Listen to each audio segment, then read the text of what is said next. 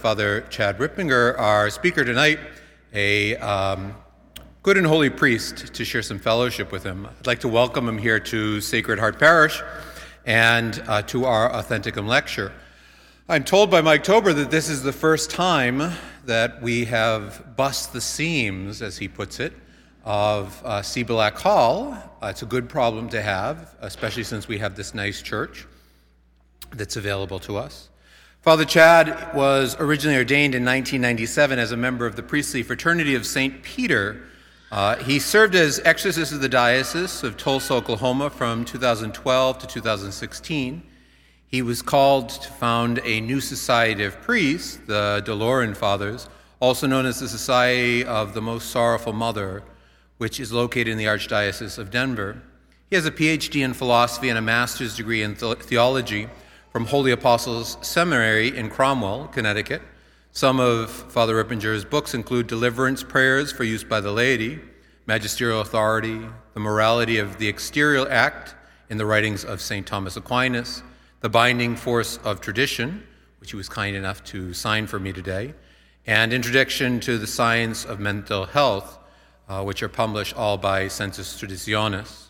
I'd like to welcome Father to Sacred Heart Parish and to Authenticum today, and I hope you give him your attention.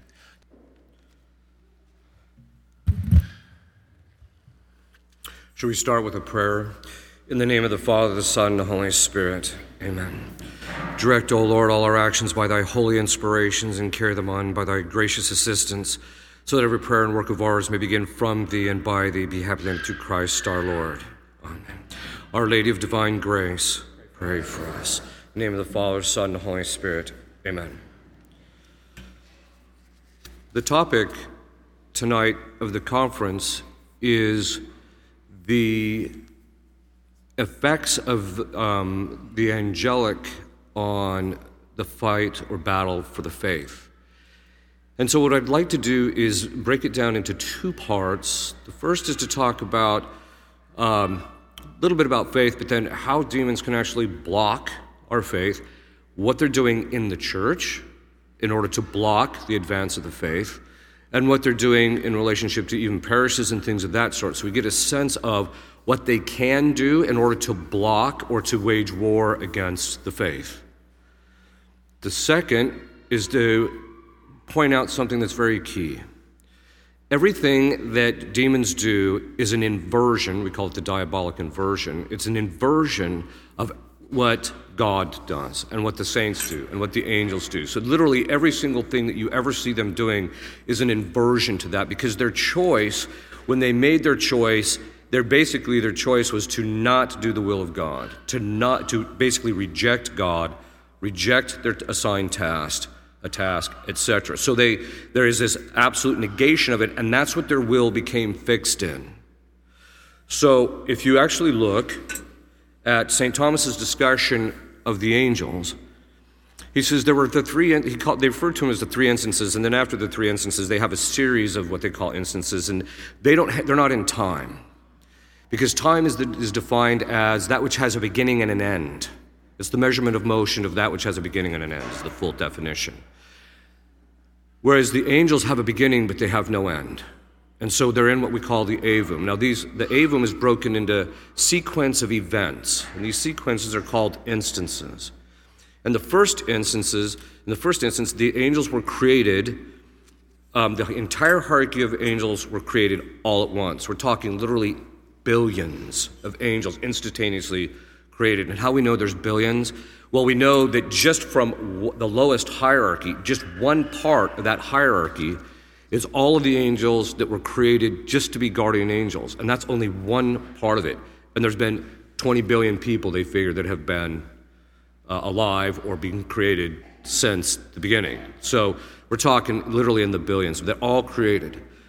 When they were created, they're not like human beings. They don't take time to have to think about something. All they have to do is think of a concept, and they fully exhaust everything there is to know about that concept to the degree of their intelligence. So they instantaneously exhaust it. This is one of the ways, actually, as an exorcist, you can do a diagnostic. if you know someone is faking or you think they're faking, you can just ask them a question that you know is going to take a little bit of thought for a human being. And if they stop and say, well, I think it, they're not possessed. Because the demons will immediately come back with it's X or it's Y. They don't think. The only time they'll pause is if you're not speaking coherently, or if the way you're speaking is such that it can be interpreted in so many different ways they're not even sure what you're saying, or you're asking a question that they literally do not know the answer, that God did not communicate that to them. So when they were created, God infused in them all of the essences of created things. That means they knew everything there was to know about trees, dogs, human beings, you name it. They knew everything about it. So when they were created, God created them into an act of knowing. And in that first concept that they considered was contained who God was. They had perfect metaphysical knowledge of God. Who God was, what he was asking of them. He also infused in them that at that same time, so they saw the same thing, who they were, what their assigned task was, what reward they would receive if they were faithful, what punishment they would receive if they were not faithful. They were also given knowledge of the incarnation in the Trinity, St. Thomas says, because they were created in a state with faith, hope, and charity, so that they actually knew that Christ was going to become incarnate. They didn't know which person it was. That's why in the beginning of Scriptures, you read this in the beginning of the Gospels, they're not really sure who this guy is. But then once he starts doing something, they just deduce it has to be this one that we know is coming. They also have a knowledge regarding to the faith of the Blessed Trinity. So they know there's a Father, Son, and the Holy Spirit. In fact, if you really get a chance to beat it out of Satan, his particular beef is with God the Father specifically. Because God the Father chose who was going to have what in heaven, and he was not pleased with what he was being offered. Okay. So all of that was instantaneously, they fully comprehend that. So that when they make their choice, it's a full act of the will. There's no half-heartedness with them. With human beings, the reason why we can be half-hearted is because we're pretty clueless. Right? That's why. And so, as a result, the demons, when they make that choice, and it's full volitional consent, it means that their will becomes absolutely fixed in the thing that they choose. They are incapable now, at this point, to choose anything contrary to what they chose in the beginning. Okay, why is this important? Because the angels, when they were created, were given the knowledge of revelation, a majority of it, not all of it. So they actually knew that Christ was going to become incarnate. Some of them had a great deal of knowledge. Some of them actually knew the interior life of Our Lady, what particular aspects, what suffering she would go through, the various mysteries of her life, etc. They knew all sorts of things that were going to happen. You also have to remember, because some of them were created to have the task of guarding certain human beings, they actually collectively, not if you take individuals, they didn't know as much, and they kept information from each other, but collectively they had a great deal of knowledge about the flow of human history. Not all of it. They had a general understanding that this is what was going to happen generally. Okay. Just because they knew this person was going to be born and he was going to do these particular things, but demons have this theory that knowledge is power. Actually, knowledge isn't power, but that's a whole philosophical topic for another conference. Okay.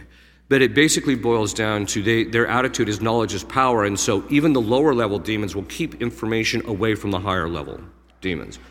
And you can even see this, and sometimes they like doing that too. They especially like the fact that sometimes the higher level demons will get a shellacking because they didn't know what they knew. And they just take a lot of delight in that, right? Okay. But that meant that they had knowledge of the incarnation and the Trinity, and those things, the essentials that pertain to revelation. And then because they had the infused virtue of faith, they understand what that is. But because they fully exhaust all of that, they also have a perfect knowledge of the inversion of all aspects of the faith. And they also understand, because they have perfect knowledge of human nature, they understand human psychology perfectly. Except one thing, grace. When God gives someone actual grace, they don't know when it's going to come and the form it's going to take. And so it's one of those factors that, as human beings, puts us above them in the spiritual battle.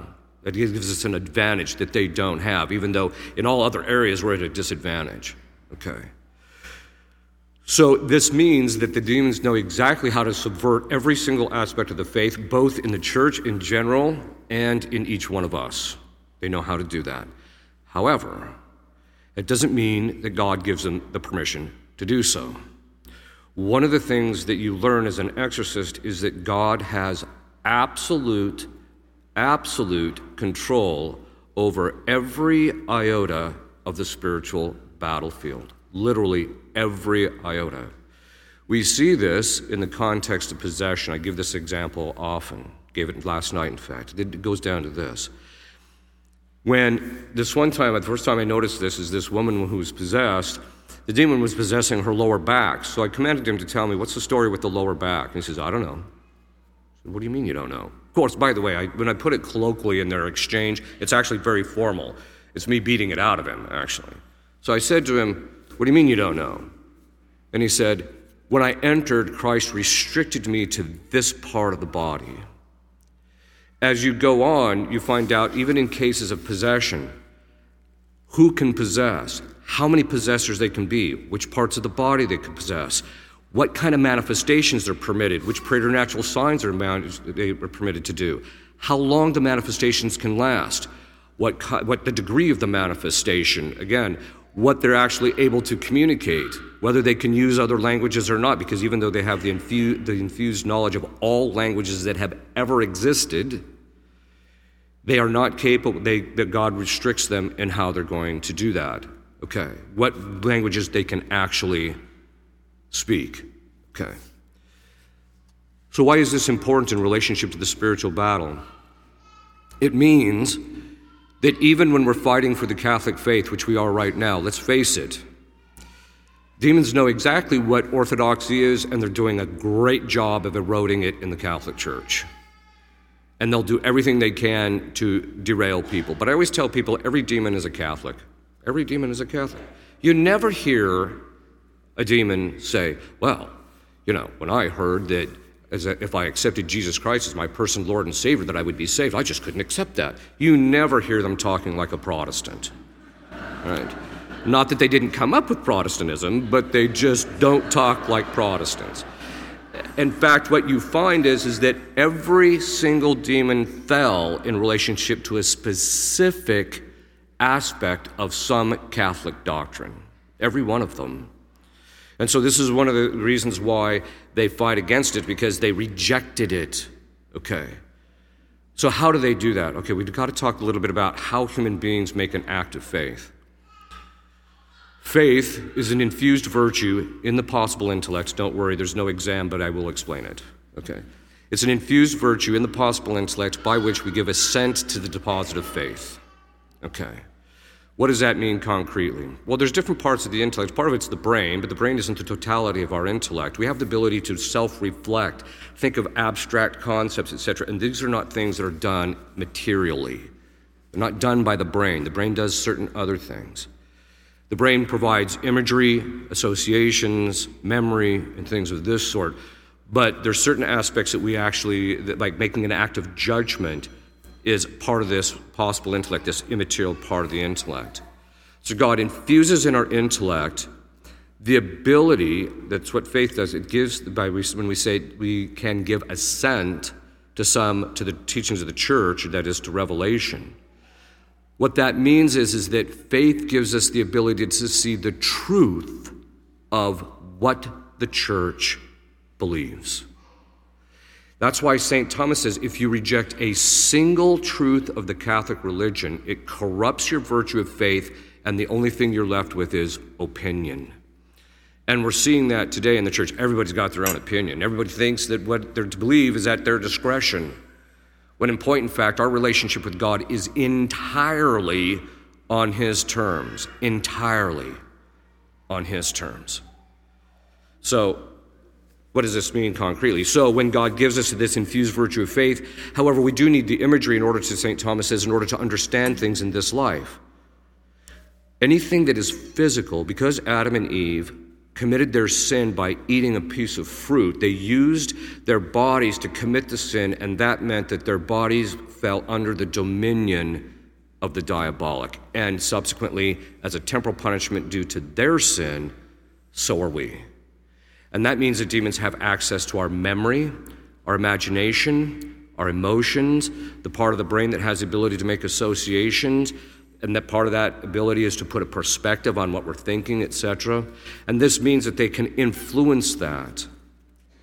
So what demons actually do when they're fighting against the faith, the first thing that they'll do is cause certain blockages to the lower faculties, or even emotionally in relationship to a doctrine of the church, so that it's hard for the person to give assent to the truth of it. They have a hard time seeing that it's true. One case that I actually had where Satan was the possessor, it's the only case I ever had that I actually think was telling the truth. Usually when demons say, I'm Satan, you're like, yeah, I've seen him, you ain't him. All right.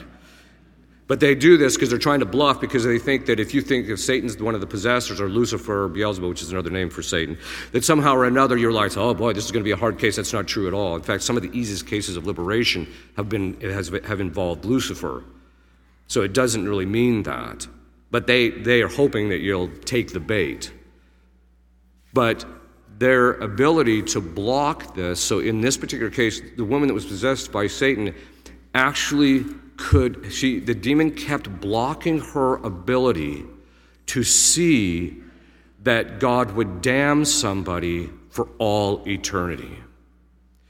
Now, I know that we've heard this stuff that it's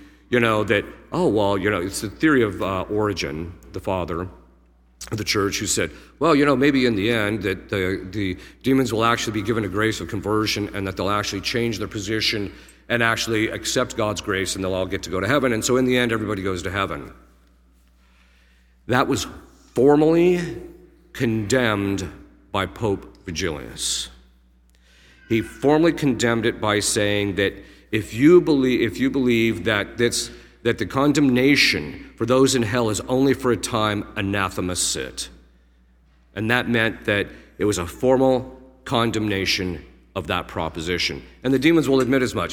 When you're dealing with them in session, the fact that their punishment is going to last for all eternity, it's brutal on them, because this state that they're in, they know it's never going to end. Never going to end. And that itself is kind of a slow compounding over the course of time. St. Thomas Aquinas says in his commentary on Peter Lombard's sentences that the demons actually, their suffering accidentally increases for all eternity. All eternity. It's only going to get worse. Okay.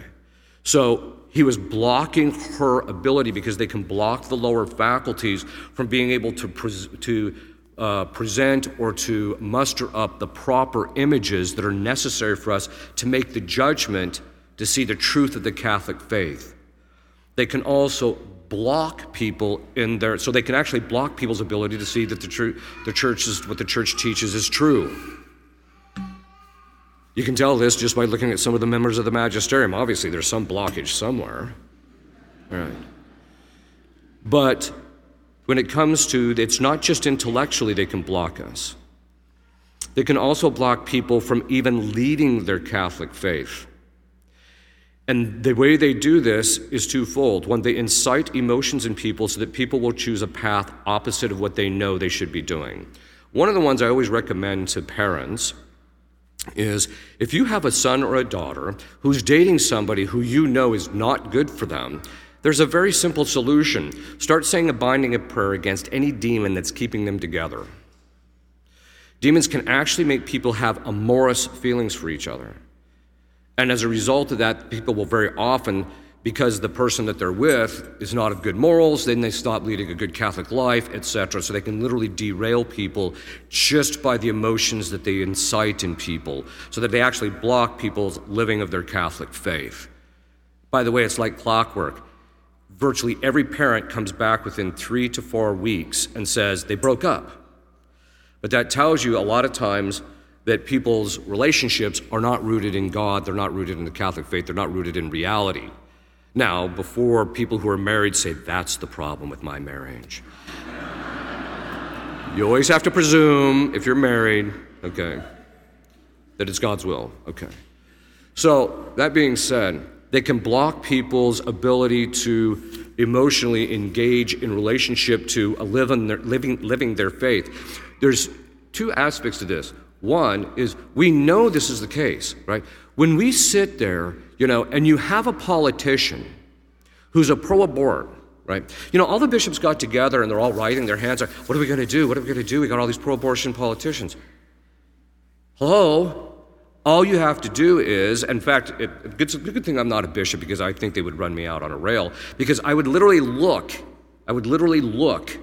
at I'd get up and insist on being listened to. I'd stand and I would look at the bishop of the diocese that's in Delaware and say, the only reason we're here discussing this is because you didn't excommunicate that guy 40 years ago. That's the only reason we're here. It's because of your dereliction of duty that we're even here. And we all see this across the board. When we see the bishops are like, what are they doing? They don't even do the stuff they're supposed to do. And then when they shouldn't do stuff, they're like, what are you doing that for? And so this gives us an indicator that we have to be praying consistently for the bishops and the priests, because if you don't, they're just going to start acting nutty. That's just the nature of the beast. They're going to start acting strange. In the old rite, before Bugnini got his fingers on the thing, under Pius XII, there was actually a prayer that we would say every single day for the protection and for the well-being of the Holy Father. Every day during Lent, every day. We stop praying for him, and then we wonder why he's acting like a nut. At times, by the way, he's still the Holy Father. We still have to have reverence for him. That's not the issue. The issue is, if we don't pray for him, we can't expect them to act properly, because we got to keep demons out of their hair, basically. Okay. And they're the ones that are under attack. The vitriol that demons have for the local ordinary, that's the name for the local bishop, is so palatable. You just bring that guy's name up during a session where the demons are manifested during possession and solemn exorcism, and the absolute vitriol they have on their face and hatred they have for him, even if he's a liberal and he's bad, they just hate his guts. But this tells you that they'll do anything they can. Now, obviously, they're on a short leash, but sometimes people keep doing bad things, and eventually we're going to end up with bad leaders, etc. We all know that story. Okay, so the point being is we have to pray for them if we don't want them, because they can block the bishops from seeing the proper things to do. And then they can also emotionally affect their judgments so that they end up making the wrong kinds of decisions. And so the part of the fighting for the faith is keeping demons out of the hair of the ones who are supposed to be teaching us the faith. Their job is to adhere to the tradition, what the church has, as St. Lorenz says, has everywhere and always and in all cases always taught, but they're all departing from it. Not all, a lot of them. But this is a very key issue because of the fact that if we don't do our part to keep, if the faithful don't keep this, then we just can't expect the priests and the bishop to do what they're supposed to do. So they can block them from actually seeing and actually leading their Catholic faith. This also, you find this also in the concrete living out of individual people's lives in the parish. One of the exorcist who initially taught me, because once I was asked to be the exorcist in Omaha, I called this guy up and I said, I'd like a little bit more training. I had actually talked to him somewhat extensively, but it was from an academic point of view. I just was interested in how this stuff works on an academic level. Had no interest in getting into exorcism. It's kind of interesting because I told God 2 weeks before I was asked to be an exorcist, make me a man of prayer. 3 months after I was an exorcist, I said to him, this isn't quite what I had in mind. All right. But he said to me, hey, I want to teach you something which might be really helpful, because at the time I was still doing parish work. And he says, I call it fishing.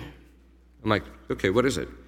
He said, if I'm sitting in the confessional, and I know there's people in the church and no one's coming to confession, I will start saying binding prayers against any demons that are keeping people from coming to confession. He said, it's like clockwork, and I tried it. It is like clockwork. Within a minute, there's some guy who comes busting into the confessional. Father, I wasn't going to go to confession, but I taught this actually to a priest that was at a university. He was the head of a Newman Center at a university. And he started doing that binding prayer against any demon that was keeping the students from getting to confession. He said every time he did that, within 3 days, he would have someone come to confession who hadn't been to confession in years. They can literally emotionally block. That tells us how weak we are. But they can block people from living their Catholic faith. Okay, so the other thing that demons try to do is they try and block the actual propagation of the faith. They try and make sure that there's all sorts of error. As I mentioned before, every demon is a Catholic. Not one of them's a heretic. I mean, they all know exactly what the church teaches, and they know it's true, but they refuse to accept it. But that means also that when it comes to the faith, they know that without faith you cannot be saved. Doesn't mean it's the only thing you have to have. Ultimately, you have to have to be in the state of grace. But they know that if you can derail people's faith, then you can, in fact, block them from getting into heaven. This is a key point. When the demons talk, they basically admit that everybody in heaven is a Catholic. Now, that doesn't mean only Catholics get to heaven. It just means if a Protestant manages to be saved, he gets to be Catholic pretty quick before he gets into heaven. Okay. But this is an important thing because it helps us to realize that and why is that the case? How can you see God if you have error intellectually? Because the beatific vision is God taking himself and pressing it on our intellect. That's what the beatific vision consists in. We see him face to face intellectually. As a result of that, how can you press something that is in error about something up against something that is absolutely, infinitely pure? You can't do it. It's the same reason why we have to have rectitude of the will.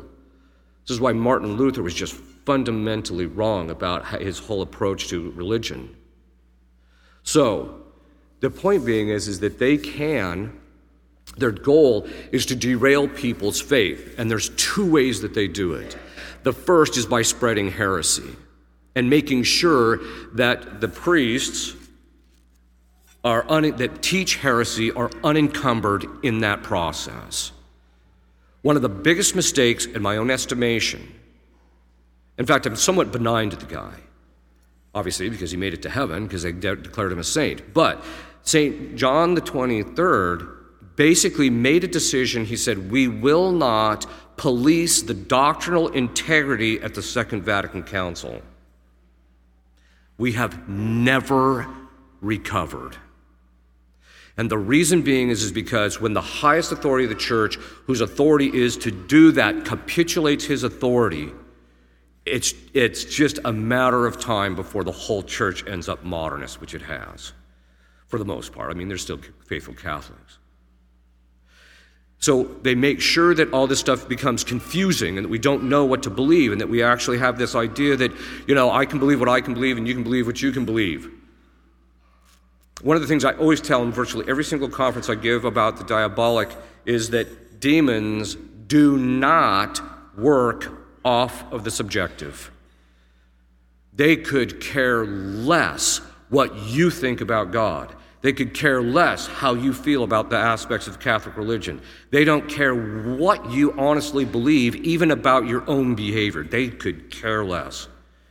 And the reason being is because they know that if you commit a sin, even if it's volitionally, you didn't know what you were doing, you gravely offend God objectively, and there are certain objective effects of sin that naturally follow. They just naturally follow. And this is and so they know, and what is that? What is that? Well, one of the effects that's objective in every sin, because it's objectively disordered. In reality, it is disordered. There might not be everything going on upstairs that's necessary to make it fully volitionally mortal sin, but objectively speaking, it's disordered in reality. That objective disorder is the domain of Satan. That is his domain, the disordered. And so they don't care. I mean, ultimately, they would like to get you to commit mortal sin, but if they can't get that, they don't care. But the important point about this is that there's no such thing as Catholic, I can't even say it, cafeteria Catholicism. There's no such thing. The church has an objective core of beliefs that you must believe in order to be saved, and they know that. And they will do everything to cause the confusion and get people to think it's up to them to decide how this stuff works. One time, this one woman, I was visiting this couple, and they had a daughter who was nice enough, and we started talking about God, and for 15 minutes, she's like, I think God, and I think God this, and I think God that. I think God is this, and I think he's that. Of course, all of it was just completely ridiculous. And at the end of it, I'm thinking to myself, she's so far off the rails that you can't even get her back on the rails. So I said to her, I have an idea. And she says, what's that? Why don't we ask God what he thinks of himself? And she says, well, that's a novel idea. And I'm like, no, it's called revelation. God revealed himself to us so that we would actually know what we are to believe. It's on his terms. But this is my point, though, is they work off of the objective. So the goal is to derail people's faith. Now, faith, even though the virtue of faith is infused in the intellect, St. Thomas Aquinas says that God has to give us an actual grace in the will to move the intellect to give that assent. And how do they block that? They block it by upsetting us emotionally. If you look at the state of the church, people will just it's pretty bad. And it just seems to keep getting worse and worse and worse. There's more and more confusion, and every time you turn around, the news media isn't helpful. Every time a priest gets accused of something, whether he's guilty or not, they make this guy out to be the most horrible person that ever walked the face of the planet, and they make him look like he makes Hitler look like a little angel and an altar boy, right? And so they're doing that in order to tear the church down. And over the course of time, people have just become confused. Shutting down the churches for 2 years didn't help. People became confused, especially now that in most dioceses, they've gone back to imposing the obligation to go to Mass on Sunday and holy days of obligation, and most people just whatever. I mean, I don't know of a single diocese that's back to the original numbers. The level of confusion is just off the charts. Then, of course, you have magisterial members who are constantly contradicting and saying things, and then, of course, they're not leading good moral lives, which ends up getting out. And then people end up emotionally finding it painful. That's a normal human reaction to something you love. If you really love the church and you love the faith, you're going to these things are going to be painful. But if you don't have the virtue of mortification and can suffer well, it's going to start affecting that pain. That emotional pain is also going to affect your judgment. We're starting to see this. I'm sure most people here have come across people, because of the stuff that's happened in the church, come across people who just say, that's it, I just can't take it, and they stop going to church. That's the goal. Stop leaving the Catholic faith. That's how they fight against it. Okay. This is the inversion of what the angels can do. People say, you live an interesting life, Father. Quite frankly, dealing with demons is pretty mundane. After a while, it's the same one-trick pony over and over again. At first, it's kind of like, well, that was good. But then after a while, you're like, okay, there we see that again. Oh, there's that again. They're always the same. Their psychology is completely locked into a certain thing, and their patterns of behavior are always the same. Now, sometimes if you don't know what you're looking at, those patterns can seem a little confusing. But they're not even that interesting over the course of time. In fact, when you find out, because sometimes during sessions, if the case drags out for any length of time of possession, and you're trying to get the person liberated, usually the sin for which the demon was damned will get stated. And you find out that what they chose was literally a figment of their imagination. Well, over the course of time, you're just like, people's imagination, even demons' imagination, just isn't that interesting. What I find interesting is what you learn about the saints in God and the church. I tell people being an exorcist is like being on the receiving end of a sewer pipe. As one exorcist that worked with us for a while, he said, basically it's changing the diapers of the church. Okay. But I like the sewer pipe analogy better for this reason. Yeah, what you're receiving is sewage. You're dealing with some of the worst, most evil, disordered, the levels of depravity that you hear these demons enunciate and their thinking patterns sometimes takes a bit of prayer to climb out of. But what happens is over the course of the time of doing the exorcisms, what happens is you start to catch these little glimpses of what's going on the other side of the equation. So I tell people, yeah, it's a sewer pipe because it's just like a sewer pipe. Sometimes women lose their wedding rings down the drain and it comes down and then you see these little gems floating down the sewer pipe once in a while. Okay. Recently I did a conference on why Satan fell in relationship to Our Lady. He said he fell because when he saw her, she was so absolutely beautiful. And he's talking about her interior life, not the physical life, her interior life, even though she was physically beautiful as well, but her interior life. He said she was so absolutely beautiful, I knew once I saw her, because that was what he was presented at the time of his choice. In fact, he even said that his originally assigned task, the reason he was called Lucifer, which means light bearer, is because he was to enlighten the mind. His primary task was to enlighten the mind of the Blessed Virgin Mary to make her even more sacrificial than she was. And he said when he saw her interior life, that was his assigned task, when he saw her interior life, he said he saw the absolute perfection of her sacrifice, that her sacrifice was absolutely pure. He said when he saw that, he said she never counted the personal cost in a sacrifice to God. And then he said, and it was perpetual. Her entire life, day after day, it was constantly never counting the personal cost, sacrificing herself to God. And he said, when he saw that, he said, I only got one shot. And he said, I knew I would always be second best. And he just said, I won't have anything to do with it. So the point being is that hearing that, seeing how beautiful she is interiorly, there is no creature that exists that has her degree of beauty. In fact, the saints say that perpetual sacrifice of Our Lady is so beautiful that her beauty is greater than all of the saints, all of the martyrs, all of creation combined. That if God had to choose between the totality of creation and Our Lady, he would choose her. That's how beautiful we're talking. That's why his relationship with her is fundamentally different than it is with anybody else. Because the demons and the angels, even the good angels, only sacrificed once, but she is the only human being that perpetually sacrificed and never once counted the personal cost. The rest of us just always count it all the time. Or other times, you'll hear about the various aspects of the saints. One case that I actually had was St. Joan of Arc, was the nemesis of this demon. So you find out which demons have which nemesis. Now, Satan has a variety of different nemeses. In fact, one time he was acting up because it was the feast of St. Catherine of Siena. And so I just asked St. Catherine of Siena to come down and afflict the guy.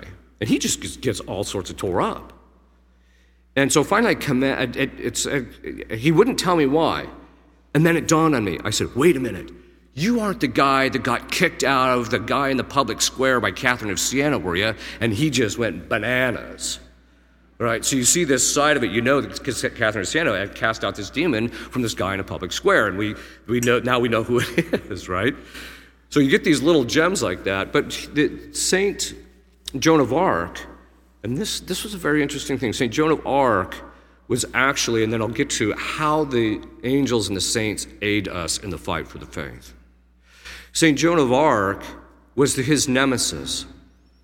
And in this particular case of possession, it was Satan, who, as I mentioned before, but his primary aspect of his personality that was coming out in this case. So if you get a demon that's pretty high level, different cases, you'll see different facets of the demon's personality.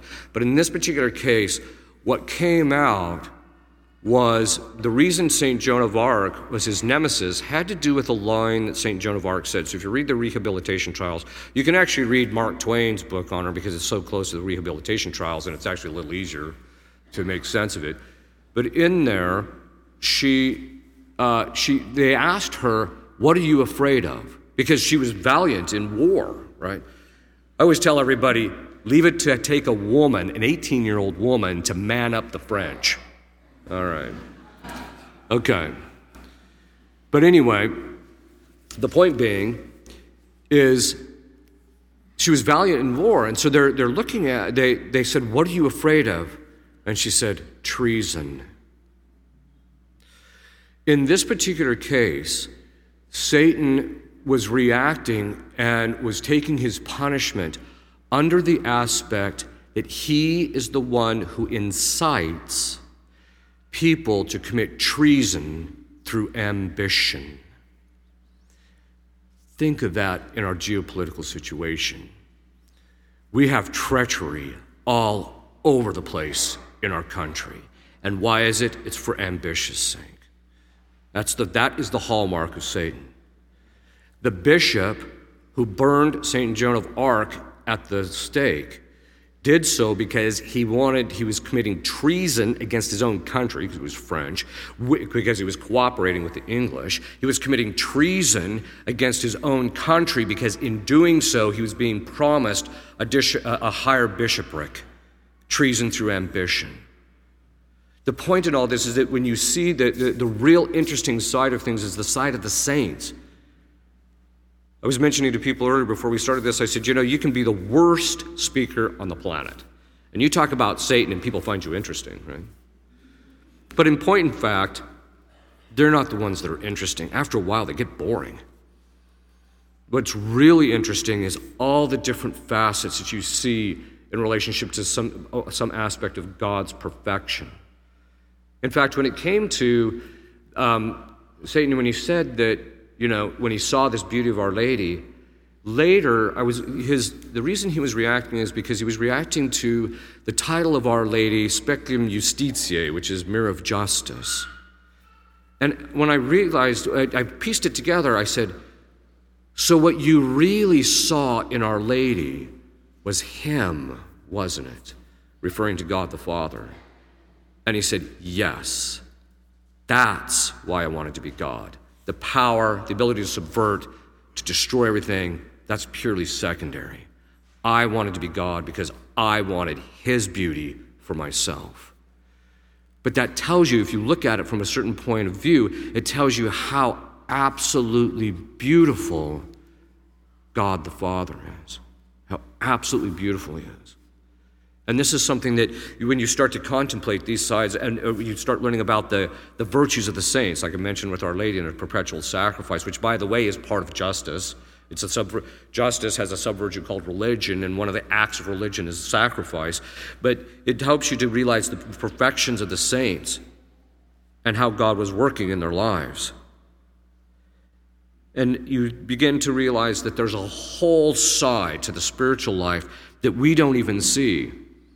I tell people being an exorcist is good in this sense, in the sense that you get to have a mystical life without being a saint, right? You hear about all these things, you see all these things, the demons are talking about all this wonderful stuff. Of course, they're also talking about a lot of ugly stuff. But you're hearing these things about the saints, that side of heaven, that side of paradise, that side of the spiritual life that is so far beyond our comprehension. As St. Paul said, no eye has seen, nor ear heard, nor has man comprehended the good things that are in store for him.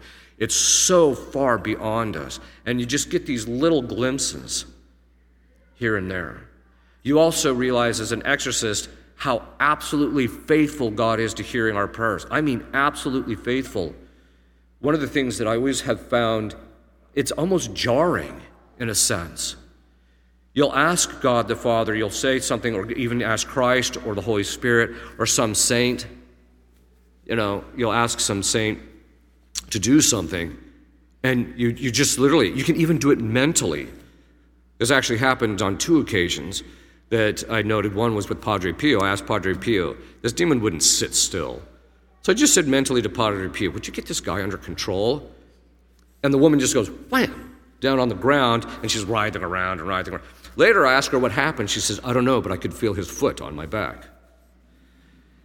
But you realize that they're there listening. One time, people ask, have you ever been afraid during an exorcism? And the answer is twice.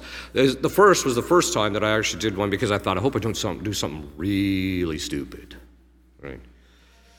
But the second time was that when, and I tell this quite a bit because it gives us a sense of the reality and that people have deluded themselves, even in Catholic thinking. What happened was, this demon would not obey. So I turned to God the Father and I said, punish him in a way he has never been punished before. And the person that was possessed was a woman. She goes down on the ground and completely transforms into a man and starts screaming, not much louder than I am now. But that scream literally shook the church. My sacristan, who's in the other end of the church, jumps up and goes running out because he thinks it's an earthquake. But it shook the church, even though it wasn't very loud. And what caused the fear was not the demon. What caused the fear is I could see in his face, that's what hell looks like. The level of suffering this guy had was absolute. And I realized in that moment the exactitude of God's justice. So we all like to think that God is this fuzzy little furry thing that is just so kind and wonderful and everyone's going to get to heaven because everything is just hunky-dory. He's infinitely just and infinitely merciful. In this life, he desires that we're under his mercy. He desires it. But in the next life, there is no mercy. In heaven, you don't need it, and in hell, you ain't going to get it. And you see it. The demons will even talk about how brutal their suffering is. Later, I commanded this demon to tell me, what did he show you? What did you see? And he said, he showed me myself. That was the degree of suffering he had just in looking at himself, let alone considering the fact that he's never going to get to see God, etc. So, how do we have the angels and the saints help us? It really boils down to this. Because the demons can invert everything that the angels can do, then the angels can do the same thing, except for the side of the good. So, the angels can actually do something which the demons don't do. They have the capacity, but St. Thomas says that they never do because it's ordered towards the truth. But there's two things that they primarily do. The angels can introduce images into our imagination to give us clarity regarding the things that pertain to the faith. And so you can ask them to guide me, give me both on the side of, help me to see the truth of this particular aspect of the church, or to see the various truths of the church, enlighten my mind, just help me to see those. Also, they can move our emotions to some degree, but they can put these things in our mind to motivate us even to live our Catholic faith and to fight for it.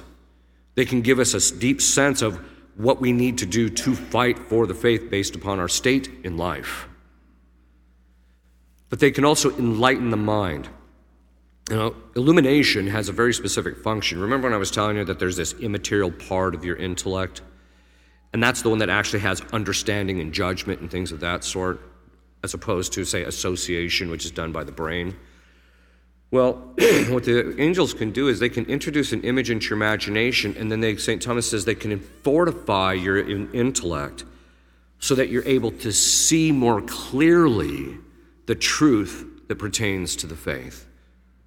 And this is something that we can actually do. Obviously, we're not relying on our guardian angels very well because people are really going off the rails in their faith. But you can ask them, illuminate my mind so I can see the truth of this. Help me give greater clarity. Help me study. Help me do all these things so that in the end, I can know the faith and be able to fight for it.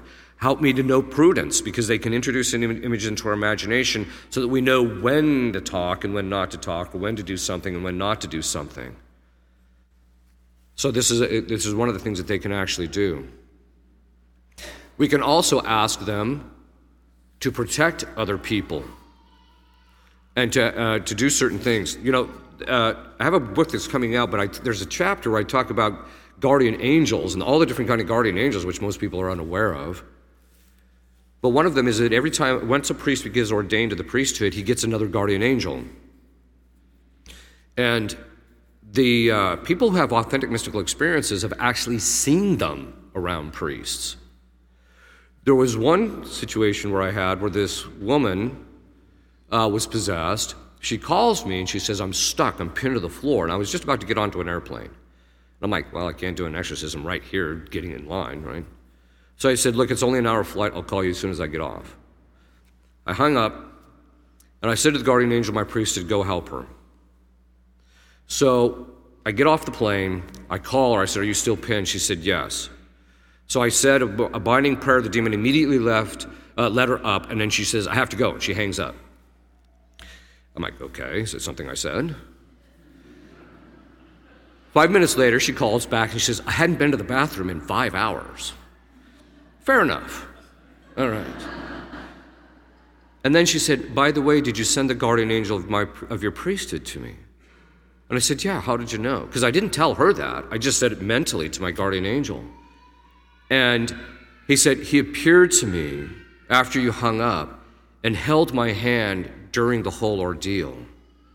And so this tells you that they can actually assist us in a variety of different ways of the spiritual battle. They can protect us in the spiritual battle in relationship to fighting for the faith. They can actually protect us even in our own families, etc. Every family not only has the guardian angels of each people in the family, but they also, if it's a valid marriage, have a guardian angel of the marriage that God actually assigns to it. So the point being is that they can actually help us with all that. They can actually, as I mentioned, help us to see the truths of the Catholic faith, because that you're not going to fight for something unless you have a conviction of how true what the church teaches is. You're just not going to fight for it unless you see how true it is. We can also, but okay, so they can help other people. You can actually help them. Yeah, ask your guardian angels, go and assist the bishop, assist the priest. Help him. Do what you can for him. Pray for him. Intercede for him. You can ask your guardian angel to intercede for you and for other people. You can ask the saints to do the same thing so that the bishop's head will start to clear a little bit. Yeah, I think if we can get the demons out of their hair for a little while, the bishop's thinking will clear up. At least I hope so. But the point being is that we have to do our part. We even see this in relationship to people. One of the more common things that I see is people who will contact me and say, Father, my mother is dying, and she refuses to see a priest. What do I do? Because she says, I've been praying rosaries, I've been praying all this stuff, I'm doing this, and nothing seems to happen. So then I'll just tell her, start saying binding prayers against any demon that's blocking her from being able to see a priest. And then she says the prayers. Very often as a priest, I would do this when I would go to the hospitals. If the person says, I don't want to see a priest, I would just stand outside the person's room and do chapter 3, which is the minor exorcism that Leo XIII wrote. I would just do that over the person. Usually within 5-10 minutes, the guy's like, okay, I'll see it, right? But you can ask your guardian angels and stuff to keep these demons at bay. If you have a strong devotion to your guardian angel and the guardian angels within your family, it can help significantly in that regard. Asking the saints, especially if you're struggling with a particular defect in your life, find out which saint is the patron in that regard and ask them to give you the grace, or not give you the grace, to petition the grace so that Our Lady gives it to you so that you can actually live that part of your faith so that you're not falling all the time. So when it comes to fighting for the faith, it's not just that we got to clear the air of the demons. We have to be willing to suffer. One of the things that you see in relationship to the saints, especially the martyrs, is they're willing to go to death rather than commit even a venial sin. Look at Maria Goretti. Most people today would rather just let a rapist do his thing and have it over with so that they could survive than to fight him and say, no, I refuse. And so there are times, of course, there's not much they can do. I'm not suggesting that there are times that they can't. But there's also times when people can actually be willing to go to their death and even commit a single sin. There's worse things than death. Even possession, I tell people, look, there's worse things than possession. You can get to heaven and be possessed. Of course, when she died, the possession's broken, but there are people that have actually died in the state of grace who were possessed, made it to heaven. There's worse things. Sin is the worst, and especially mortal sin. So, what you need to basically be doing is making sure, A, that you're staying in the state of grace, etc. But you can start asking your angels to help you develop the virtues and things of that sort so that you can begin this fight. It's not just a matter of keeping the demons out of people's hair. We have to have a zeal for the faith. What's zeal? St. Thomas says that zeal is the opposite of spiritual sloth. And spiritual sloth is basically an unwillingness to engage spiritual things because they're arduous and painful. And people would rather have the complacency of their spiritual life to be in this pleasurable state of just being comfortable rather than actually fighting for the faith. Now, this fighting still requires prudence because the better part of valor is prudence, is discretion, as they say, which is another name for prudence. The point being is that we can not just clear the air in relationship to demons, we have to have this zeal. St. Thomas says that zeal is the effect of charity. If you ask the average person, do you love God? Do you honestly love him? I mean, really? That's a question you ask. People say, oh yeah, no. How much do you really love God? Even more than yourself. How much do you really love him? If you really love him, why are you doing these things? Why do you offend him? Why don't you try and do reparation to make up for him? If you had done something to offend your spouse, and you realize, ooh, that was bad, you'd feel bad about it, and you would, because you love them, and you'd actually go and do something to make it up. But most people go their entire lives doing zero reparation for their sins. Zero. And so you have to ask yourself, how much do you really love him? Because if you love him, St. Thomas says, then you will have a zeal for those things that pertain to him, that pertain to the Catholic faith. And zeal is a drive, it's a motivation to obtain the things of God. And these are the things that are arduous and difficult, the good of the church, to know more about your faith. One of the signs that you can tell people don't really love God, if you really love somebody, you want to know as much as you can about them. Because every time you learn something about them, it's another little delight you have in relationship to them. But most people hardly know their catechism today, which tells you, how can you honestly expect for saints to rise up in the church and have the zeal to fight for the church, to get this situation straightened out, to get the demons out of the church's hair, to get the whole situation of the heresy that's afflicting the church and all the moral corruption, if you won't even have the love of God to look at a catechism? You just can't expect it. So how do you grow in this zeal? Well, St. Thomas says you have to make acts of charity. What's acts of charity? It doesn't necessarily mean being nice to people, although that can be part of it too. It's telling God you love him at regular intervals. Just tell him. People say, well, I don't feel like I love him. Doesn't matter. You just keep saying it over the course of time. He'll infuse that greater virtue, and then you will love him more. And as that goes on, then at a certain point, you'll have a strong desire to do whatever you possibly can for the church. Whether it's teaching, you may or may not be called to that. When we look at churches like this that were built back in the day, they were built by people literally foregoing lunches and giving their penny to the church for that day.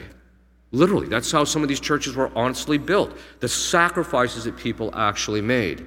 That same thing is actually true in relationship to the church. If you want the church to get straightened out, then you need to start doing not just prayers, that's your penny, but you need to start offering up, you need to suffer well. You need to start offering your prayers, sufferings, and good works, but your sufferings, you need to be willing to suffer and offer that up for the sake of the church. We're not going to get out of this problem without a boatload of suffering, because we've gotten into this problem because we wouldn't suffer.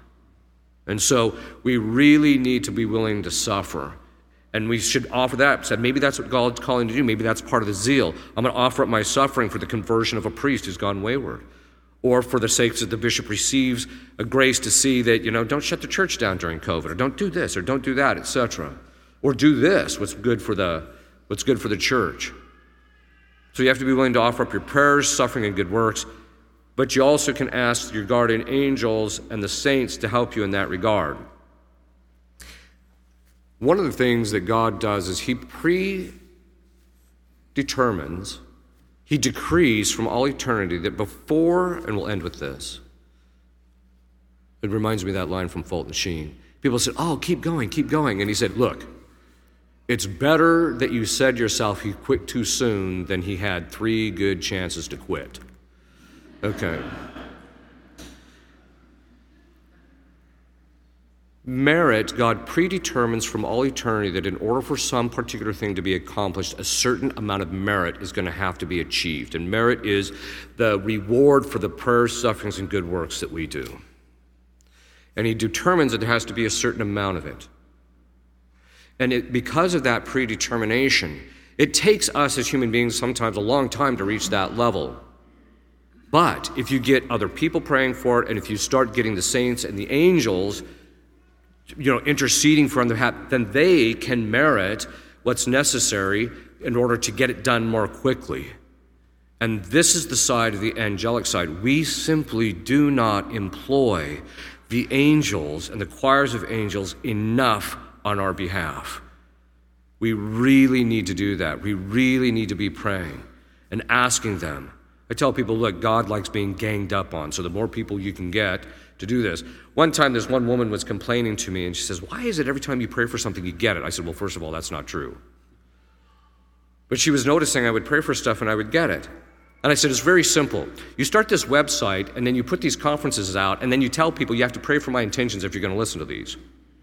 So that every time I pray for something, I get all these prayers of all these people praying for this thing, right? Doesn't say a thing about me. It tells me, hey, man, there's a lot of people listening to this stuff. I'm not sure how many are actually doing the prayers. But the point being is that it's a matter of gang warfare, relationships. You really need to get, all the angels and the saints to get these things and to fight for the faith of your own faith, the faith of your children, the faith of your spouse, the faith in your family, the faith in your church, your parish, in the diocese, and in the church at large. You really need to do this. When we stand before God, sometimes when I see these priests and bishops tearing the faith down, I'll pray for them, not because appetitively I feel drawn to it, but because ultimately I don't want to stand before God at the final judgment, having neglected helping this person who, had I done so, he may have done the right thing. In the name of the Father, the Son, and the Holy Spirit, amen.